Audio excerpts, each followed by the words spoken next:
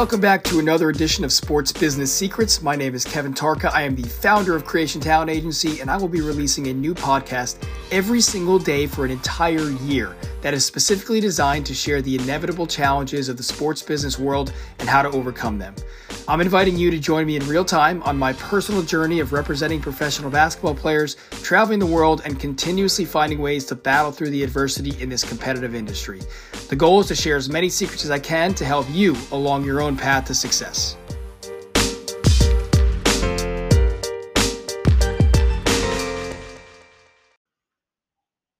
Happy Saturday, my friends. It is May 22nd, and we are on episode 220. How about that?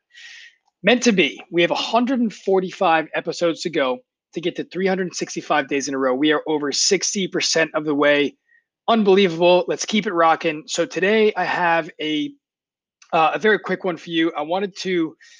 Originally, I wanted to dive into the negotiation episode that I kept mentioning with the coach opportunity overseas. But last minute, I wanted to save that for next week and dive even further into it, maybe even make that one a little bit longer and take you step by step through that process. Plus, today it's Saturday. It's supposed to be 80 degrees and sunny. I'm in Hoboken. I want you to have an awesome day wherever you are. So it's going to be a little bit shorter and sweeter, and hopefully it's going to light a little fire under your ass to have yourself quite the Saturday.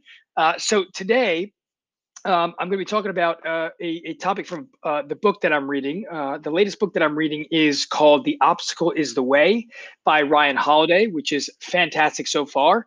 It's about 200 pages, and I'm about 3/4 of the way through. So highly recommend it. But there's a story in there that he tells about Amelia Earhart. And it got me fired up, and I took notes on it and highlighted it there in the book, several different sentences in there. And again, that's why I'm sharing it, because it got me fired up. So if you have not heard of Amelia Earhart, please go read about her after, but I will fill you in for the time being. So in the early 1900s, Amelia Earhart was a young lady who wanted to be an aviator. She wanted to fly planes. And like many other messed up situations in the early 1920s or the early 1900s, which now at this point it was the 1920s, many people did not think that women could.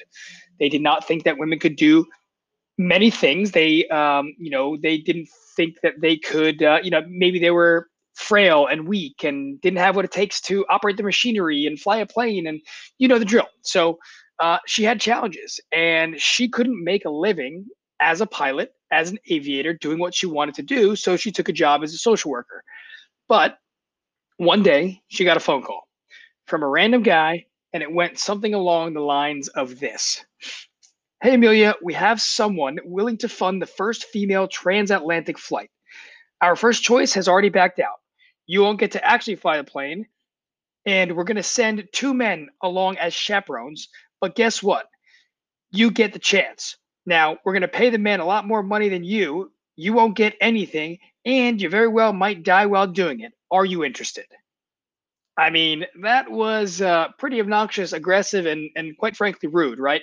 But hey, I guess that's just the way that men spoke to women back then. I sure as hell hope that I don't hear men speaking to women like that today, but that's just the way it was, right? So this guy calls Amelia, and she's like, hey, you know what? I guess we can give you this opportunity. Someone's going to sponsor it, but we're sending men along the way to do essentially what you want to do. We're going to pay them. We're not going to pay you, blah, blah, blah.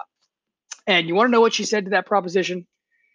Abso-freaking-lutely. She said yes. Why? Because that's what people who that is what people who defy the odds do. That's how the greats become the greats. The people who accomplish great success in life do one thing at the beginning. That is, they start anywhere, anyhow, no matter how poorly the odds are stacked against you. They don't care how much they're being taken advantage of.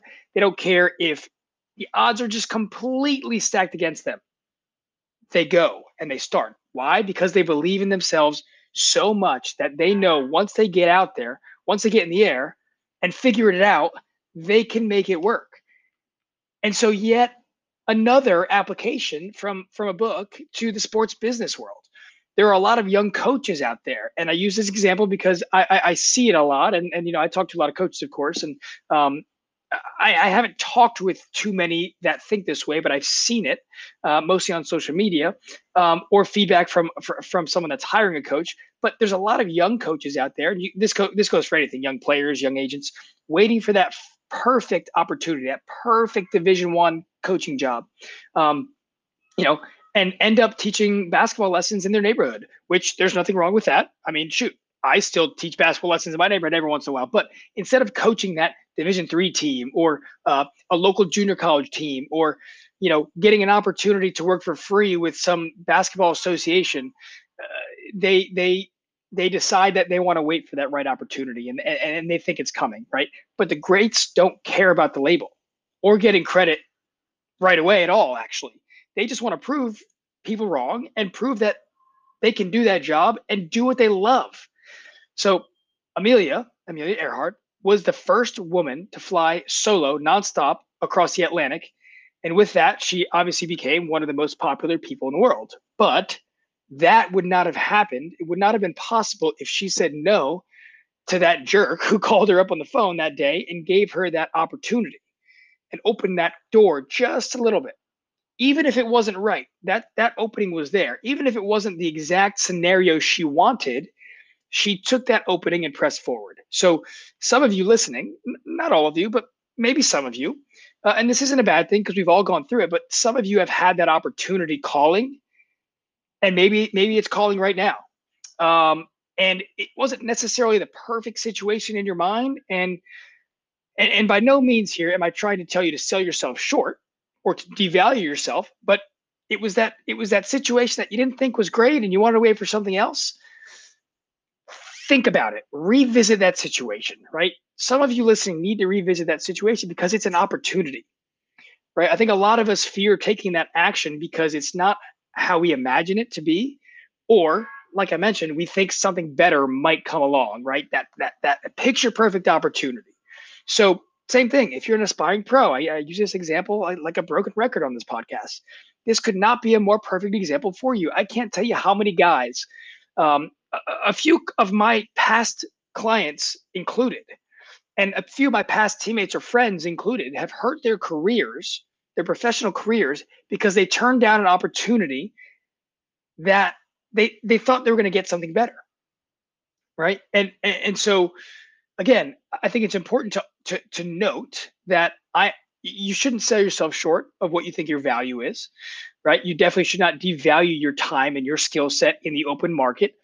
And I would say that this is more geared towards somebody that might be on their way up the ladder or a little bit younger. But I can't tell you how many guys have hurt their careers because of that, because they want the label and they want that picture perfect opportunity when they if they took their blinders off, that door to the left that's cracked open just a little bit is going to get them to where they want to be much sooner than for them waiting for that perfect opportunity.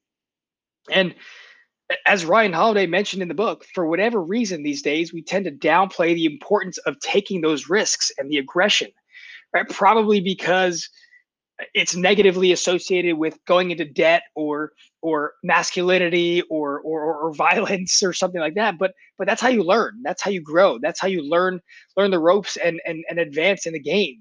When you're in pursuit of your goals, whatever they are, you can't sit there and complain about not having the perfect situation. Don't cry that you don't have what you want or it's not the right time, especially if you haven't even tried another angle. So you have to have that courage. And courage, if you break it down, is simply taking action at its core. That's all it is. Just because the conditions aren't exactly to your liking, and I said our because yes, I'm included in this. I've been in situations like this. Just because the conditions aren't perfect doesn't mean you get like a free pass or you get to pass on that opportunity. So today, my friends, on this lovely Saturday, do yourself a favor and attack what you've been wanting to attack. More importantly, say yes to that opportunity that you thought was not the right fit. Go back and call that athletic director of the local school that you were passing on because you wanted to wait for that professional job, or go take that opportunity that wasn't paying enough, even though it was a great fit for you because you wanted to wait to make more money. Go say yes to that opportunity and figure it out along the way because you will build from it. So today, on this lovely Saturday, my friends, be a little bit more like Amelia Earhart. Have an amazing day, and we'll see you back here tomorrow morning at 6 a.m.